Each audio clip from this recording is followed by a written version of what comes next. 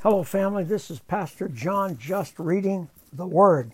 Father, I thank you for your Word.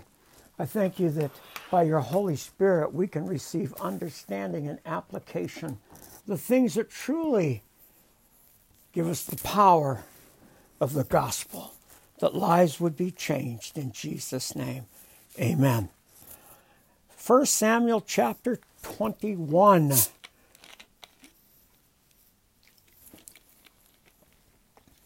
David went to the town of Nob to see Ahimelech the priest.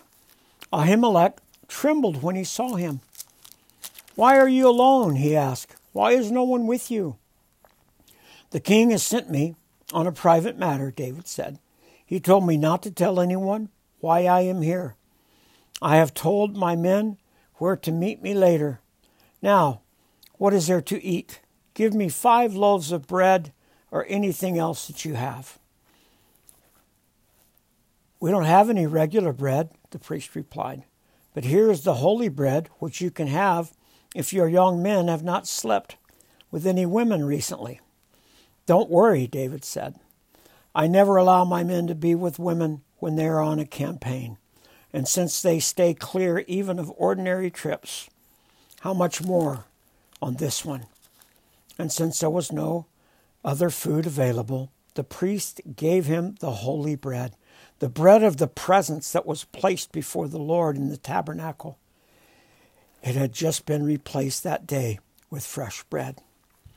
Now Doeg the Edomite, Saul's chief herdsman, was there that day, having been detained before the Lord. David asked Ahimelech, "Do you have a spear or a sword?" "The king's business was so urgent that I didn't even have time to grab my weapon." "I only have the sword of Goliath the Philistine, whom you killed in the valley of Elah," the priest replied. "It is wrapped in cloth behind the ephod. Take that if you want it, for there is nothing else here." "There is nothing like it," David replied. "Give it to me." So David escaped from Saul and went to King Achish of Gath. But the officers of Achish were unhappy about his being there. "Isn't this David, the king of the land?" they said. "Isn't he the one the people honor with dances, singing, 'Saul has killed his thousands, David his 10,000s'?" David heard these comments and was very afraid of what King Achish of Gath might do to them. So he pretended to be insane, scratching on doors and drooling down his beard. Finally, King Achish said to his men, "Must you bring me a madman? We already have enough of them around here. Why should I let someone else like this be my guest?" Well, Father, thank you for your word.